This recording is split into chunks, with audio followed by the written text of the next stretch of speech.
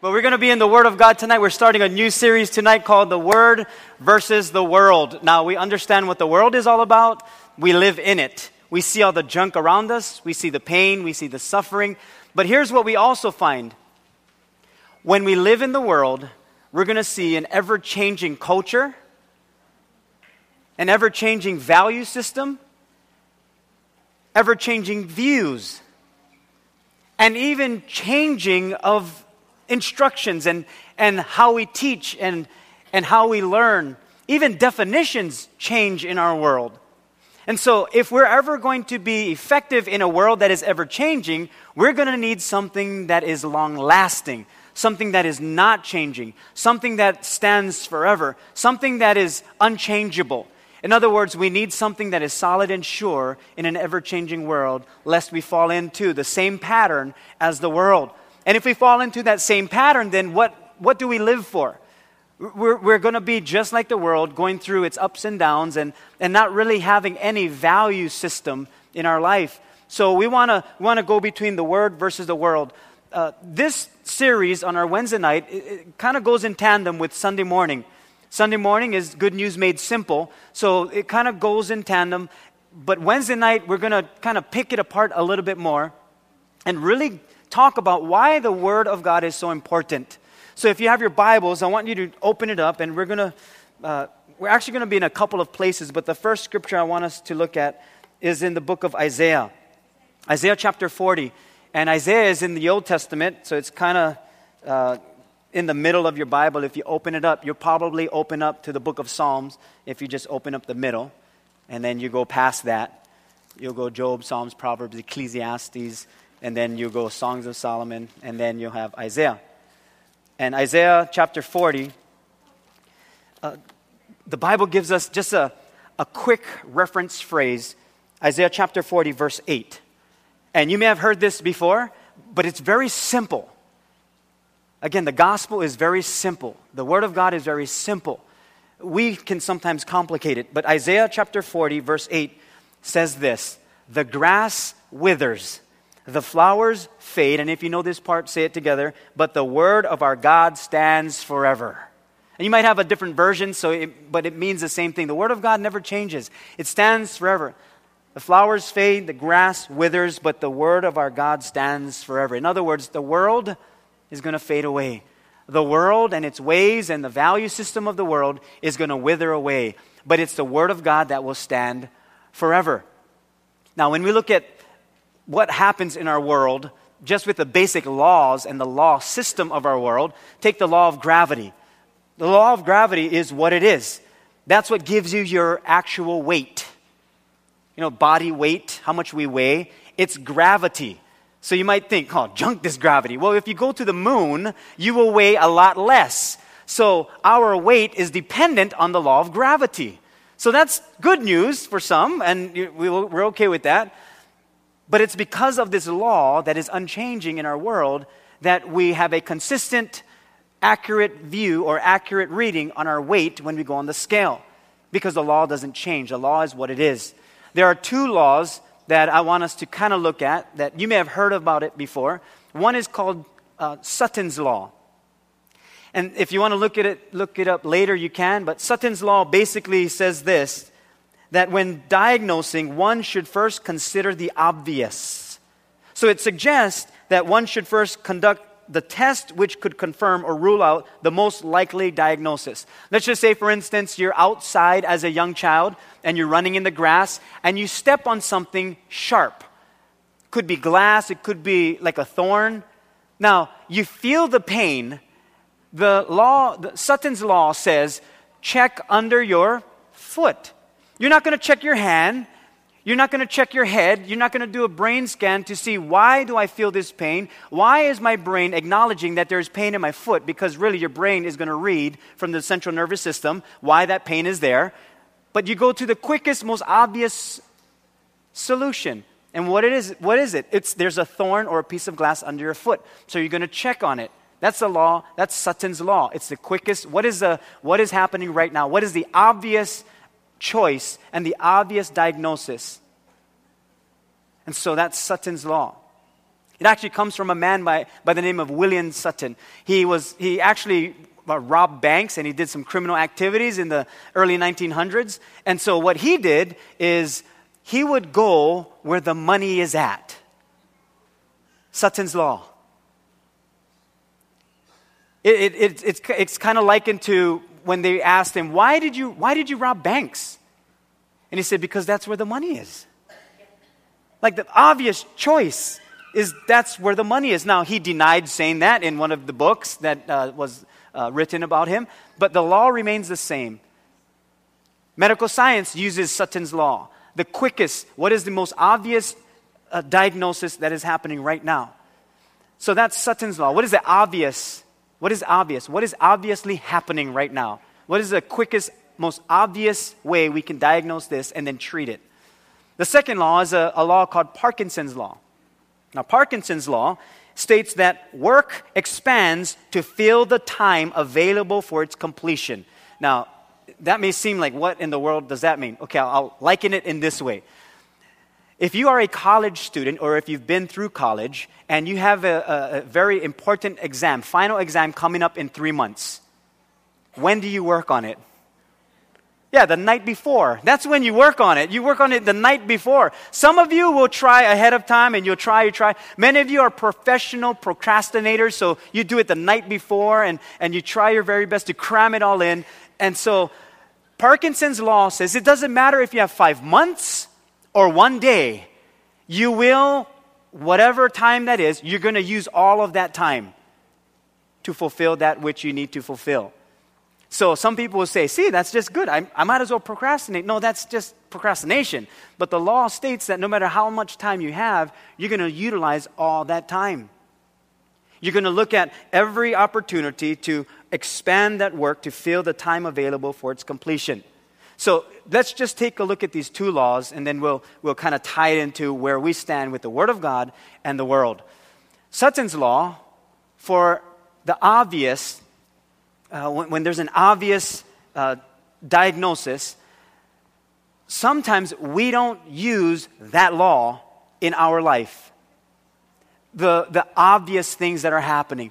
In other words, let's just say we're getting into a conflict in our relationship. We will say, obviously, it's the other person. That's what we'll say.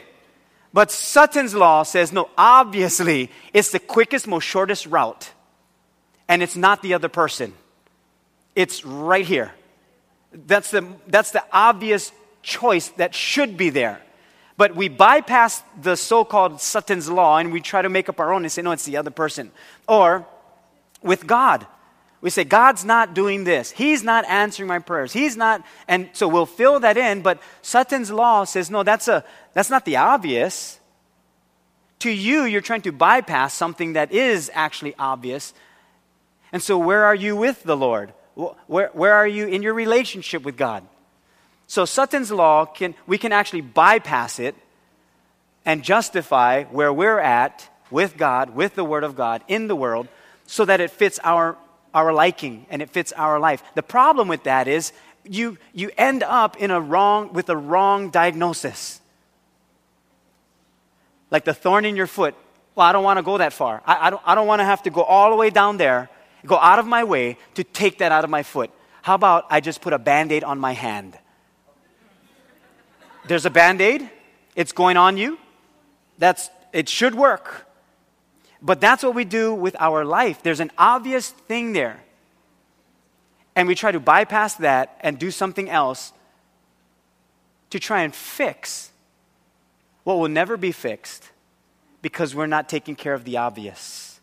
And the only way we really find out what is the obvious is through the Word of God. Because it's unchanging. Our values will change. Our perspectives will change. Our views will change. Definitions will change. You will try to make something work out for your benefit, even though it's not the Word of God. We'll go on Google and we'll find out, how do I change my man? And then you'll look it up and then you try 16 ways to change my man. And then your man is looking at 16 ways to change your woman. But all of that will always change. How to straighten out your kids. How to get away with certain things at work. We'll look those things up and it sounds really good, but that's not what's obviously happening. There's something going on in the heart. That's why Jesus always addressed the heart. That's what the Word of God does. It judges the intentions and thoughts of the heart, Hebrews 4:12 says. That's what the Word of God does. The second law, Parkinson's law. Now this law, it's simple. It just says with all that time, we're going to, whatever project it is or assignment, we're going to utilize all that time just for this one thing, no matter if it's 5 days or 5 weeks. We're going to utilize that time. And what happens in our lives is, let's just say God says, here's your life. In the next 5 years, I see you growing in your relationship with me, but here are some points that need to be taken care of along the way. Well, if God says it's going to happen in 5 years, but we bypass, no, I don't need to take care of that. No, I don't need to give that up. No, I don't need to change here. No, I don't need to do this different. No, I don't need to go to church every time. I don't need to give to you. I don't need, we just bypass all of that. 5 years go by. You know what God says? You stretched it out now. You now have another 5 years and you haven't changed one bit. You know what was supposed to take place. You may have compromised here. You may have done some good things here and there, but not in the whole context of what it was supposed to be like. In other words, we don't grow how we should. We don't bear fruit how we should because we bypassed this law. And we actually say to God, He'll say 5 years, we'll say, how about 15? How about 15 years? I think many of us have come to this place with God. We say, God, if you do this for me, I will give you my entire life. God, if you take care of my mortgage this week, Lord, just this week, I can come church every day, every single day. Maybe not every day, maybe like every other day. But I can serve. I'll serve you, Lord. If you do this, I will serve you. But maybe not serve you all the time, but I'll serve you. Like we start off with, I'll give you my all, and then we slowly trickle it down, little by little by little. And then 10, 15 years later, we're still at the same place. Saying to God the same thing. Because we bypassed this law. Well, I think there's a better way. And it has to do with the Word of God. There has to be a better way for us to live as believers. And it has to be from the Word of God. That's why there is going to be that contest between the world and the Word of God. It will always have that contest. You determine who will win in your life. We already know between the Word of God and the world that the Word of God wins. We know that already. The Word of God wins. The grass withers, the flowers fade, but the Word of our God stands forever. So the Word of God wins. Now here's what's weird about this. Here's the winning team, and we say, too hard. This is the winning team. This is a guarantee win. And we say, too hard. This is a guarantee win. But we'd rather go into the ways of the world only to admit later God was right. There is no possible way for us to bypass the laws of God and prove Him incorrect. No possible way. As the Bible says, God will prove every man a liar, and God will be proven true. No matter how we try and twist it and turn it, God's Word will abide forever. So how do we navigate then through the ways of the world, and how do we win in the Word of God? How do we get the Word of God in us, and how do we become people who truly believe that it's going to have to be the Word of God in our lives to be the foundation in which we are to stand forever? Well, we're going to look at a couple of things because we can all navigate very well through whatever changes the world goes through by the way we answer these three questions when it comes to the Bible. And here's the first question. What is written? It's the first question. We got to ask ourselves, what is written? Any situation you'll find yourself in, you're going to find the solution in the Word of God. Any situation. You got to go back to what is written. Not what do certain people believe or what this person says, but what does the Word of God say? What is written? What is written? See, even though the devil is a defeated foe, he's not dumb. He's very crafty. Even though he's been conquered, he's very crafty. And he knows our weaknesses. He's a conquered foe, but he's also a crafty one. So we're not going to turn to other people's opinions, how we feel, revenge, whose job is that, whose fault is it. We're going to go to what is written. What does God say?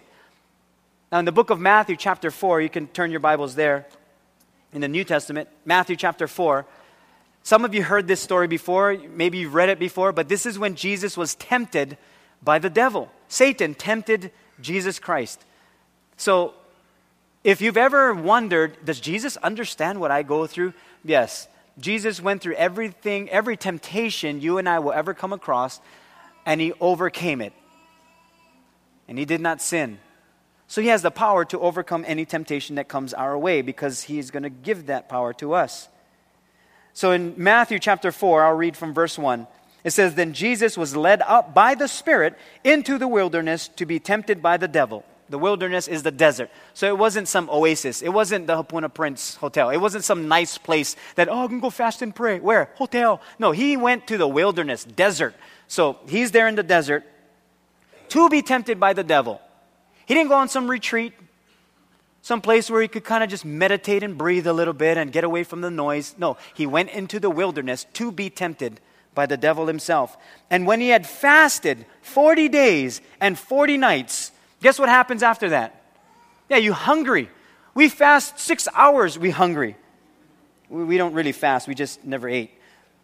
So for 40 days and 40 nights afterwards, he was hungry. Now when the tempter came to him, he said, "If you are the Son of God, command that these stones become bread." So the devil will always get us where we're weakest. He knows our weaknesses. Jesus was fasting for 40 days, 40 nights, and the devil knew it. So the devil came to him and tempted him where he was supposedly at his weakest point. Supposedly. Watch Jesus' response to this. "And Jesus answered and said, 'It is written, man shall not live by bread alone, but by every word that proceeds out from the mouth of God.'" It's like, wow, the comeback that Jesus had against the enemy. He was right on the money, right on the spot. He didn't contemplate, he didn't compromise, he didn't think it through and think, oh yeah, that rock can look like bread. He just knew what to say. Why? Because it was already written. It was written. What Jesus was about to say has already been said. So listen very carefully. When the devil tempts you, what you're about to say has already been written. In other words, you already have the weapon because of the Word of God. No weapon formed against you shall prosper. It's already been written. So when you get tempted with something in the world, go back to the Word. It is written. Just go back to the Word of God. Then the devil took him up to the holy city, set him on the pinnacle of the temple, and said to him, "If you are the Son of God, throw yourself down." And now the devil uses Jesus' own phrase and says, "For it is written." See, the devil, akamai, but he's still defeated. He said, "For it is written, he shall give his angels charge over you, and in their hands they shall bear you up, lest you dash your foot against a stone." Sounds so good. The devil presents it so well to Jesus Christ himself, which Jesus is the Word, so you really can't, do anything about that. But the devil tried. That it is written. This is what the Word of God says. He presents that to the Lord, and Jesus says to him, "It is written again." Like, don't try to use the Word of God to justify what you want me to do. Because I think we do that often, don't we? We say, it is written. We go to the Bible. No, I can do that. The Bible says, so long as I don't get drunk, I can drink. It is written. So Jesus says, it is written again, you shall not tempt the Lord your God.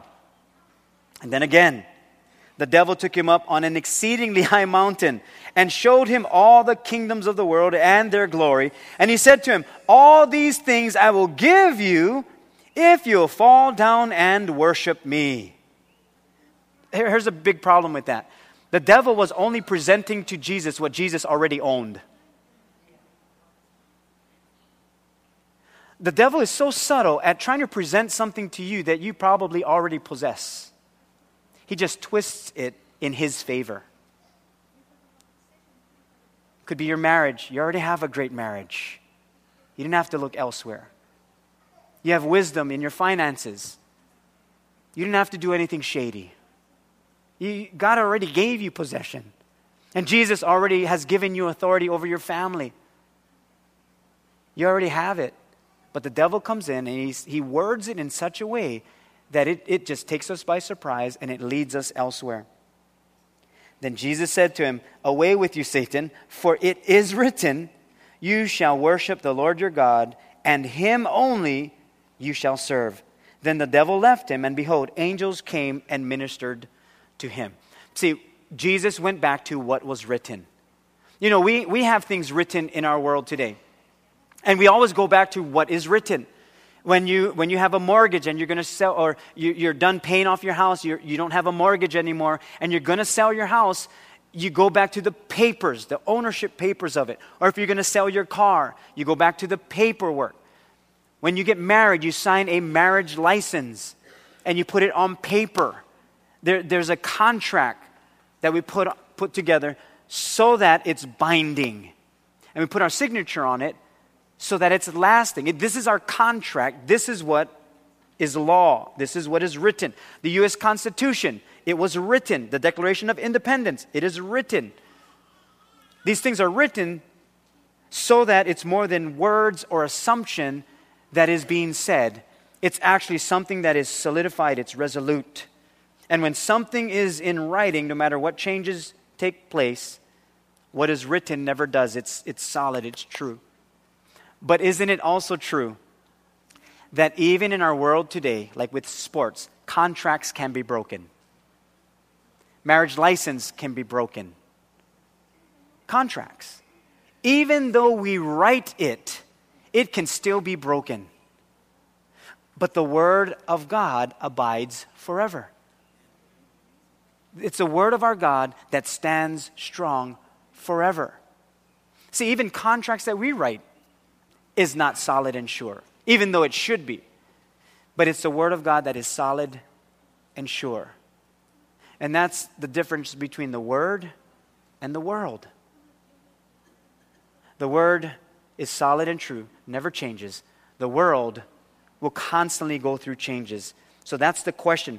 And what is written? What is written? Even the devil himself can find what we call loopholes. You know, it's tax season. Everyone's looking for loopholes. Can I write this off? Can I write that off? Can I write this off? Hey, we bought that, right? Can we write that off? Hey, we went to Disneyland, but how can I throw that into like a business trip? I was doing research with Mickey Mouse. How can I find the greatest leverage? Like we do that. It's the way of the world. But we're not of the world. We're of the Word of God. So when it comes to the Word of God, here's the second thing. How do I read it? That's what you got to ask yourself. How do I read it? How do I read the Word of God? Am I reading the Word of God to justify? Am I reading the Word of God to find fault? Am I reading the Word of God just to read, to be a Christian? Do I read the Word of God for show? Do I read the Word of God to make me feel good? Do I read the Word of God to look for something that makes me feel good? How do I read the Word of God? I mean, have we ever asked ourselves that question? How do I read the Word of God? How am I reading it?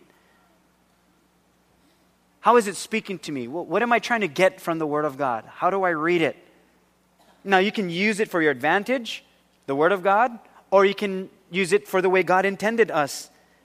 or intended the Word of God to be used. This is why I encourage all of us to read through the Bible.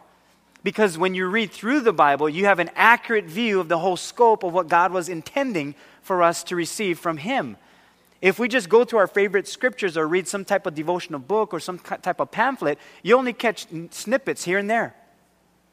You just get little things here and there. But if you go through the entire Bible, you'll get an accurate view of the entirety of God's Word. Then you have balance. Because you have the grace of God, but you also have the truth of God. And you bring those two together, and then you'll find that it's going to benefit you tremendously. And you're going to learn the whole heart of God.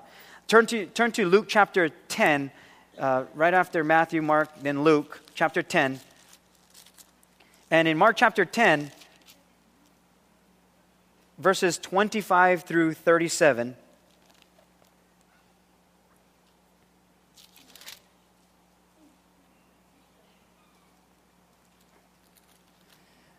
this is, I think for those of you who do construction, or those of you who have built a home, or those of you who build Legos, some of you build Legos. I see you guys at your house, you guys build Legos. Some of you, you guys just do things around the house and you stack things up. You're going to be able to understand this concept. And if you don't, you kind of still will, because that's the only way you'll understand what a foundation is all about. So Luke chapter 10, verse 25. It says, "And behold, a certain lawyer stood up and tested him. And he said to him, 'Teacher, what shall I do to inherit eternal life?' And he said to him, 'What is written in the law? What is your reading of it?'" What is your reading of it? Like, what are you getting from it? And so he answered and he said, "Well, you shall love the Lord your God with all your heart, with all your soul, with all your strength, and with all your mind, and your neighbor as yourself." And he said to him, "You have answered rightly. Do this and you will live." And we talked about this on Sunday. Very simple. Very simple. So now here comes the question. Wanting to justify himself, he said to Jesus, "Well, who is my neighbor? Who's my neighbor?" Like, this wise lawyer, this expert in the religious law, he's trying to find a loophole. Like, how can I kind of get out of this one? Love God with all your heart, soul, mind, and strength. Yeah, that's how I read it. And then love your neighbor as yourself. Yeah, I got that. And Jesus says, "Yep, correctly. Do this and you will live." Okay, if I do that, now this is what we normally fall into, is when Jesus says something as simple as that, we try to find the quickest, most easiest way out of what Jesus just said, because it's truth. Truth is sometimes hard to do, but it yields the greatest return. It's the greatest return. So he says, who's my neighbor? And Jesus has such a great example, great illustration, great story. He says, well, a certain man went down from Jerusalem to Jericho and fell among thieves, who stripped him of his clothing, wounded him, and departed, leaving him half dead. Kind of traumatic story. I mean, this is like a action story. Now, by chance, a certain priest came down that road. And when he saw him, he passed by on the other side. Because remember, priests, if you're reading in our devotions, if they touched a body that was dead or an unclean body, then they were unclean. Then they would be ceremonially unclean. They couldn't participate with the worship, and they had to be out for 7 days and then go through a cleansing process. So the priest stayed on the other side and said, I'm not going to go and bother this guy. Likewise, a Levite. So you had a priest and a Levite. These are two people who were critical in the worship to God in the sanctuary that they would build, or the tabernacle in the Old Testament. So Jesus is using these two people that should be the ones that would give this guy help. So he says, there's also a Levite. When he arrived at the place, came and looked and passed by on the other side too. And then he brings in a third person. Now, they understood what a priest represented. They understood what a Levite represented. But then Jesus brings in a third party, a Samaritan. Samaritans had nothing to do with Jews, nor did they have anything to do with the sanctuary, nor did they have anything to do with God's chosen people in the way of doing the worship, cleansing and anointing all of the utensils. They had nothing to do with that. The priests, Levites, they did. So Jesus brings in this third party, and you can almost sense the lawyer thinking, what does this Samaritan have to do with the priest and the Levite? He doesn't even match in this story. What kind of storyteller are you? So he brings in this Samaritan, and as he journeyed, came where he was, and when he saw him, the Samaritan had compassion. So now it's like the lawyer is beginning to understand, wait a minute, the Samaritan wasn't even obligated to help. The Samaritan would be the last person to help. The Samaritan had all the right, had all the emotion to not help. If any one of those three, it would be the Samaritan who would be justified to walk on the other side of the road. So he went to him and bandaged his wounds. The Samaritan went to the wounded man, bandaged his wounds, pouring on oil and wine, and he set him on his own animal, brought him to an inn, and took care of him. On the next day when he departed, he took out 2 denarii, gave them to the innkeeper, and said to him, take care of him, and whatever more you spend, when I come again, I will repay you. So which of these three, Jesus poses this question now, so which of these three do you think was neighbor to him who fell among the thieves? And the lawyer replied, he who showed mercy on him. And Jesus says, now go and do likewise. What Jesus did with this one man who was trying to find the loophole, trying to find how can this work in my favor? Jesus gave him a basic illustration of what it means to be a neighbor. And he said simply, do the same thing. Just do the same thing.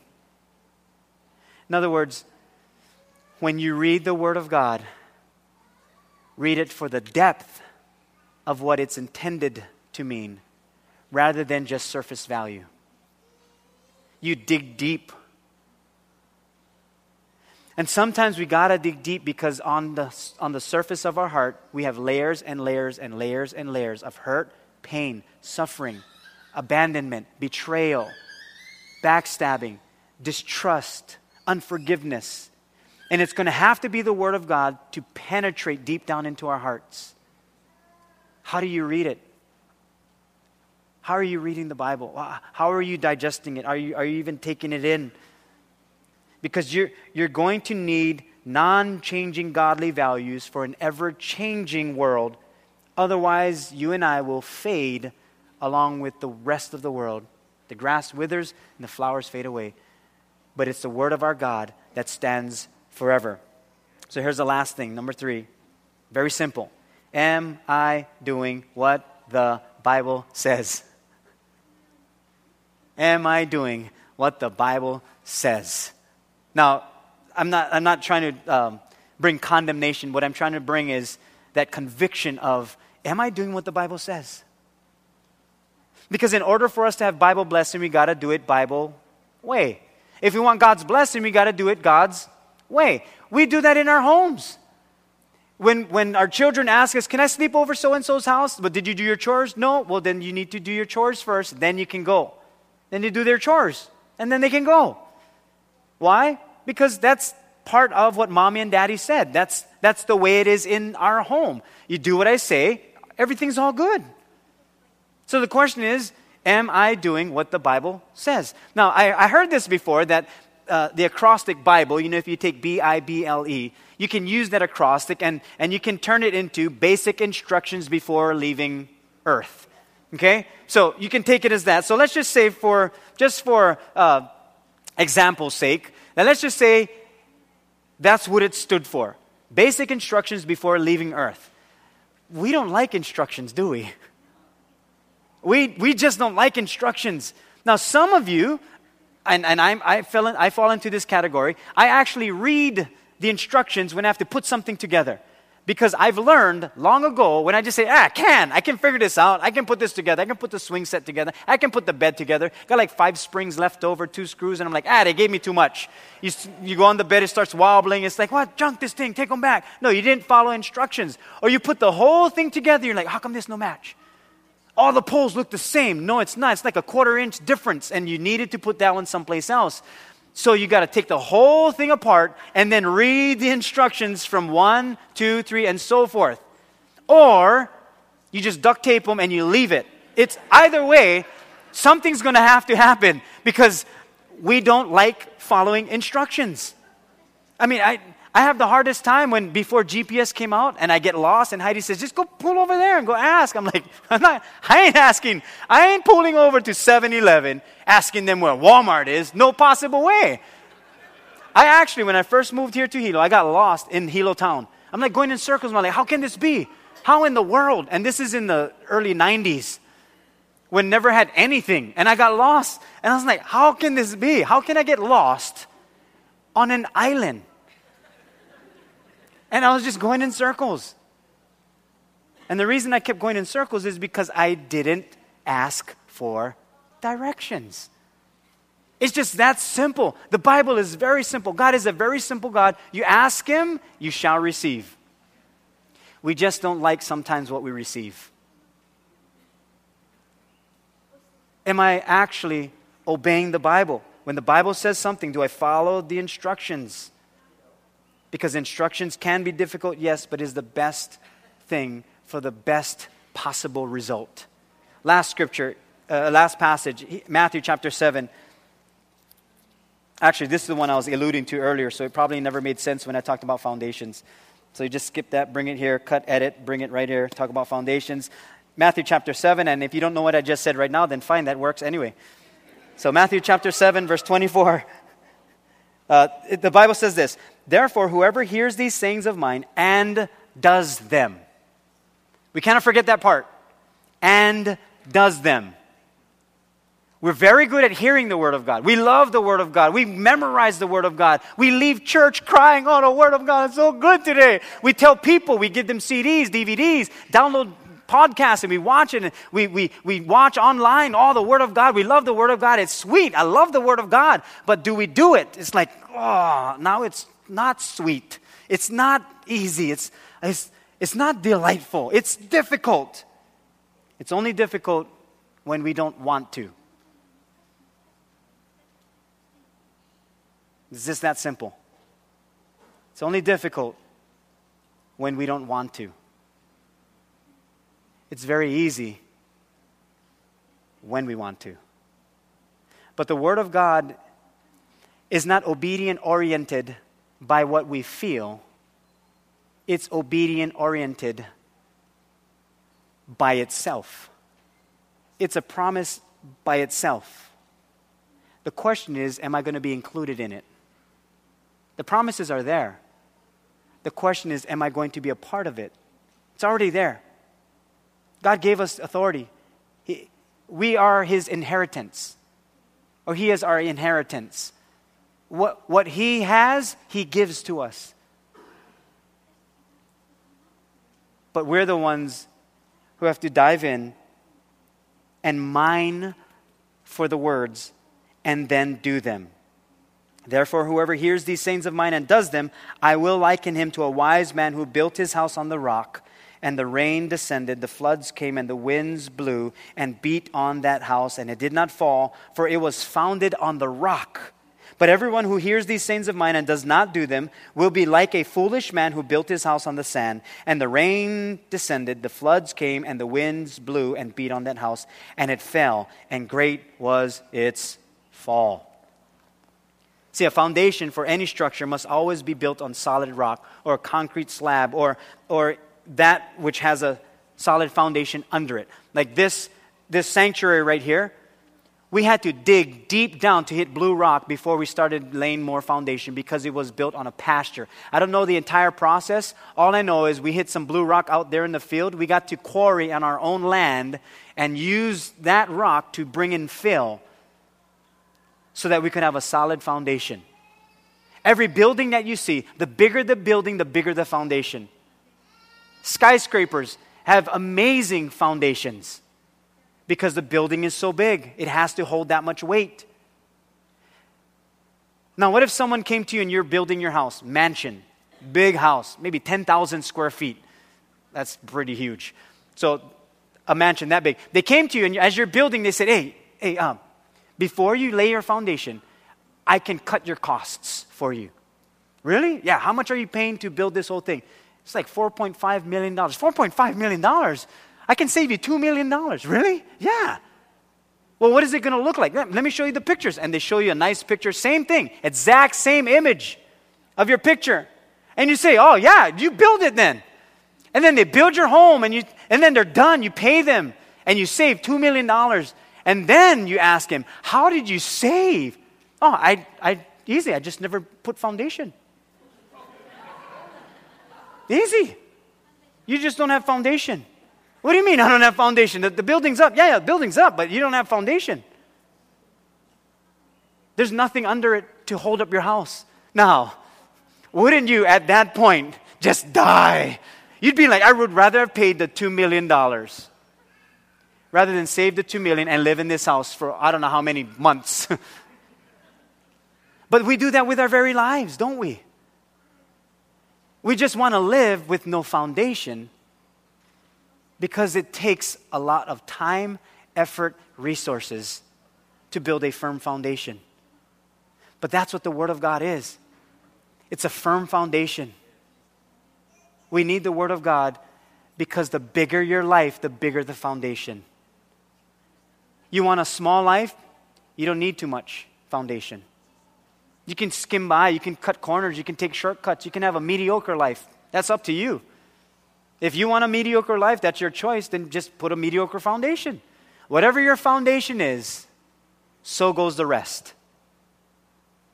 But if you want a mansion of a life, a skyscraping life, you're going to have a solid foundation. And it better not be the world, because it will fade away. It will wither because there's no foundation. But it's the Word of God that stands forever.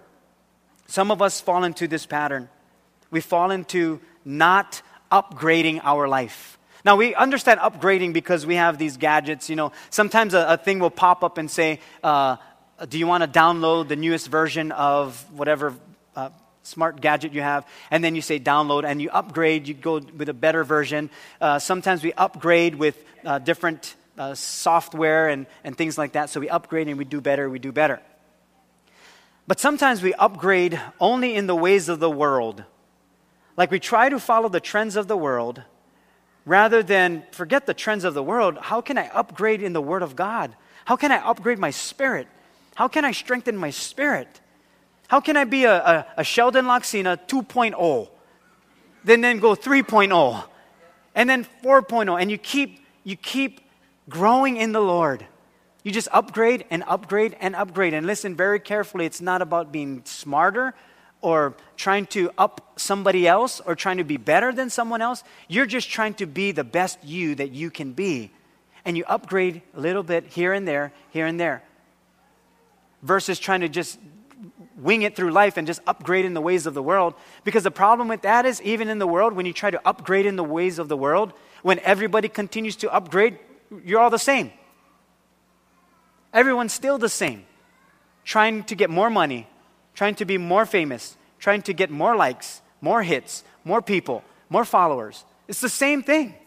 There's no upgrading in the world. It's just a roller coaster ride. There's no getting better in the world, because in the end, the flowers fade and the grass withers.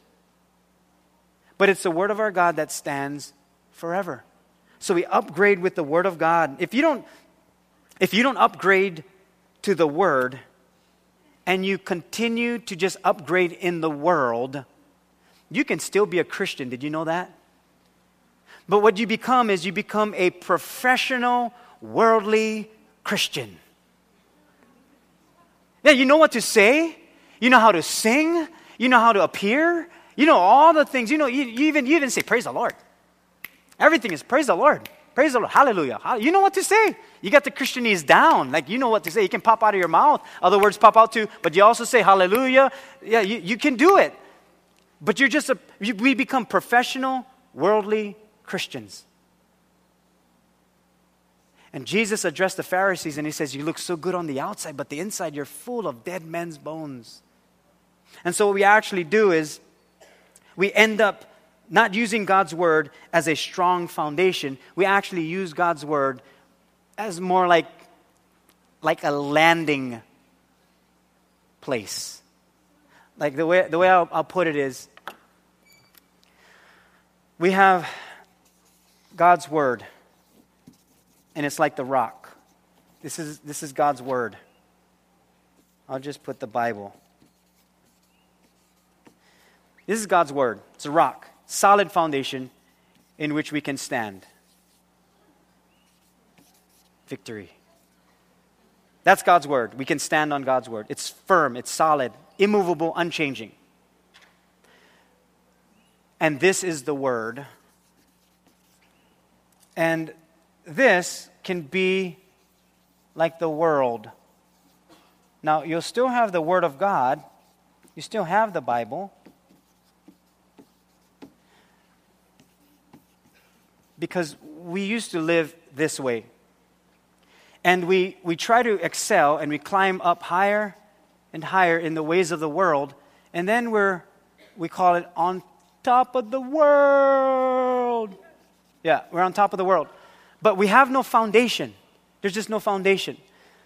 Then when we fall, the bottom, because it is the Word of God, it's not a solid foundation in which we can build our life off of. When we fall, this is not a firm foundation. You know what this is? Padding. It's padding. It's when with the Word of God, we'll go as far as we can go in the world. Then when we fall, we can always fall back on the Word of God because it's padding. We can find comfort. We can find His grace. We can find His love. We can find hope again. Nothing wrong with that. Nothing wrong with the Word of God giving us comfort and peace and joy. Nothing wrong with that. But the question is this: would you rather the Word of God be your foundation in which to build your life upon, or the Word of God be padding in which you fall to?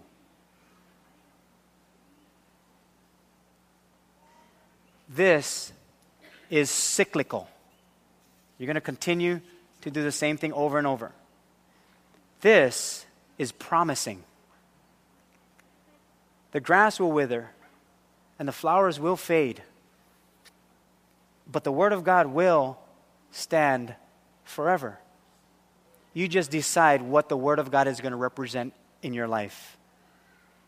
It's the world versus the Word. You determine the winner. I pray that we would be people who say, no, the Bible is going to be a strong foundation for my life in which to build off of. And Jesus says when you do that, He likens you to a wise man who built his house on the solid rock. The rains are going to come, the storms are going to descend, but your house will continue to stand. Your life will continue to stand. And I pray during this series, as we talk about the Word versus the world, that we'll see that, in an ever-changing world, we're going to need a non-changing, godly value system so that we can continue to flourish. Could you say amen to that? We're going to pray together. Would you just bow your heads? I'm going to invite Grace into the keyboard. And I just want to pose a couple questions. And I know we asked about them, but just with your heads bowed and your eyes closed, just kind of think some things through.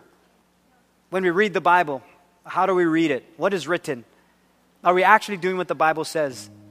Yeah, it's challenging, but it yields the best possible results when we do what the Bible actually says and follow through.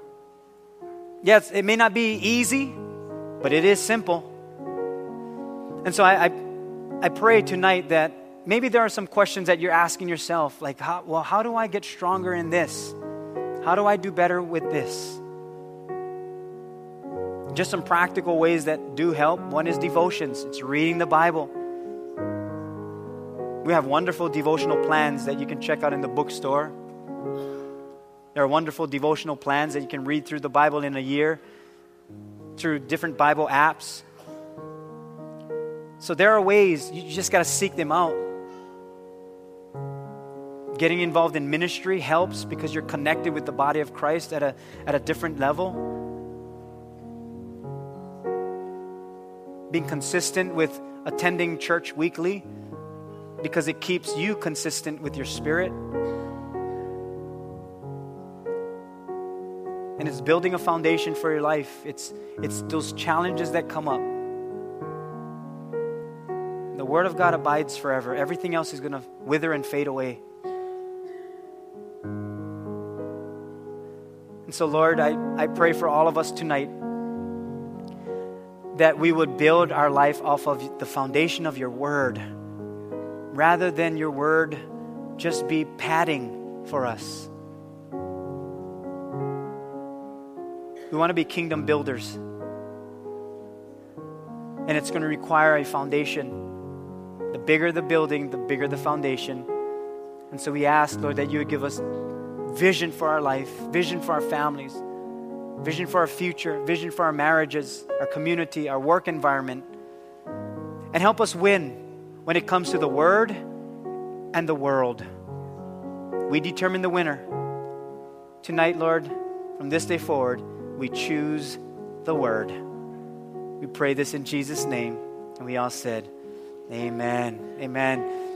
Amen.